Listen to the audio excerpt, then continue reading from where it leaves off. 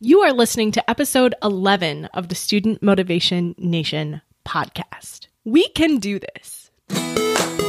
Welcome to Student Motivation Nation, where we take psychological research out of the lab and into your classroom. And now your host, Melissa Feasting. Hey folks, and welcome to another episode of the Student Motivation Nation podcast. I hope you're having a lovely week. This month, we're talking about teaching strategies to support your students' intrinsic motivation. Now, if you haven't listened to episode 9 of the podcast, you're going to need to please go back and listen to episode 9 before coming back here, because things will make a lot more sense if you listen to episode 9 first. But please do come back. I want you here. Okay? Now that everyone's all caught up, as I mentioned, we're talking this month about ways to support your students' intrinsic motivation. Now, motivation falls upon a spectrum of whether it's due to mostly external reasons. So, for instance, external pressures, threats, rewards, potential punishments, complying to really strict rules, and then ranges as it becomes more internal and self-relevant to your student, ending with the best kind of extrinsic motivation, that is when your students have integrated regulation and they are really motivated in your class because they know it fulfills a goal that's super relevant to them, but it's not because they just enjoy the task. And then to the purest form of motivation, which is intrinsic motivation. And this is when your students are doing their schoolwork just for its pure enjoyment and to fulfill no other goal other than that.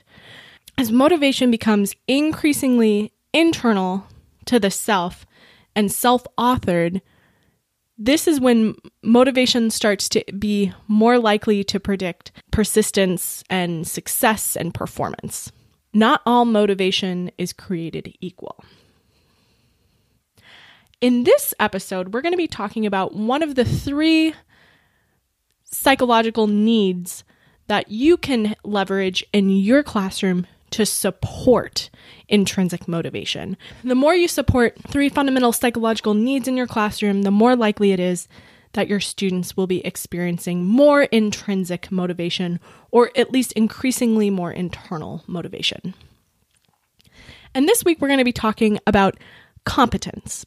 Human beings fundamentally have a need to feel competent, that they're progressing, and that they feel like they can succeed. This need has also been called self-efficacy. But in the self-determination theory world, they have a little different phrase for it. It's pretty much the same thing, competence. The more that your students feel a sense of competence and self-efficacy in your class or subject, the more likely it is that they'll be experiencing more internal motivation.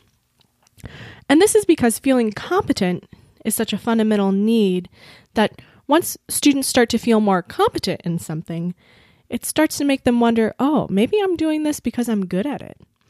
Or feeling as though they're good at it might in itself be an internal reason for keeping on going. Importantly, there's a lot of things that you can do to be supporting your students' feelings of competence and self-efficacy in the classroom.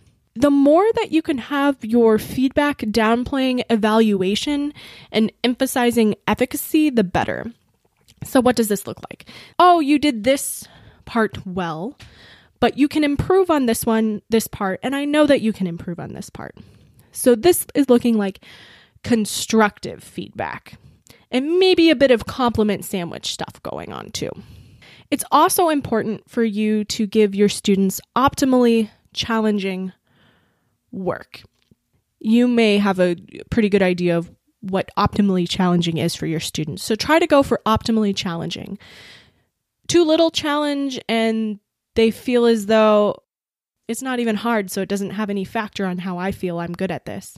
But if it's too challenging, it feels as though this insurmountable obstacle that they'll never get out of.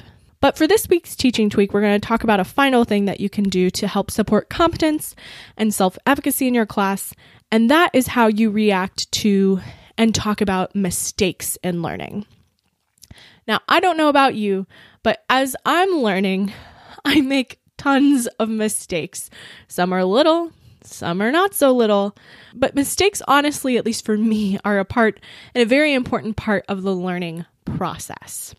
However, students may not be predisposed to see mistakes this way. There's prevalent stereotypes out there that mistakes can be a really good thing and part of learning, those inspirational quotes. But there's also stereotypes and beliefs out there that mistakes sort of signal that you're not cut out for something, that if you make a misstep, it suggests you just don't have what it takes. So for this week's teaching tweak, I want you to think about how you talk about mistakes in your class, how you talk about mistakes interfacing with learning, and how you treat your students after they've made a mistake, big or small. It's important for you to signal in as many ways that you can that mistakes are an important part of learning. This helps communicate to your students that even if they have a misstep, that they can continue on and still succeed in the future, and that it helps them maintain that feeling of self-efficacy, and competence, even in the face of failure. So failure is not going to feel good, and it's not going to feel good for self-efficacy, but they may be more likely to bounce back and still feel competent if you say, mistakes happen. I know you can do better in the future. Other than giving your students direct messages about the fact that mistakes are an important part of learning, what does this look like in a more formal teacher tweak way? I think grading can actually be a really cool context that you can use to help support your students' feeling of competence and self-efficacy. I think even little cues might help. So for instance, if your student makes an MLA mistake or a Chicago-style mistake, consider not counting off every single mistake they make if they're, consistently doing that, and just say, hey, yeah, you made the mistake for this, but don't keep docking them for every single little error. If you're more in the math realm or a realm where things build on each other, consider not grading people off on whether they only got the right answer, but whether they had the right process. So for instance, I can imagine there's a lot of subjects, and especially in math, where if you don't get one of those calculations right, you plug it into the next, and that doesn't make it right, but your students might still be doing the processes right. So think about if there's a way to not penalize your students for every single mistake, but still communicate to them that this was a mistake, you can do it in the future, but not keep penalizing them. You can find this episode's show notes at www.studentmotivationnation.com/11.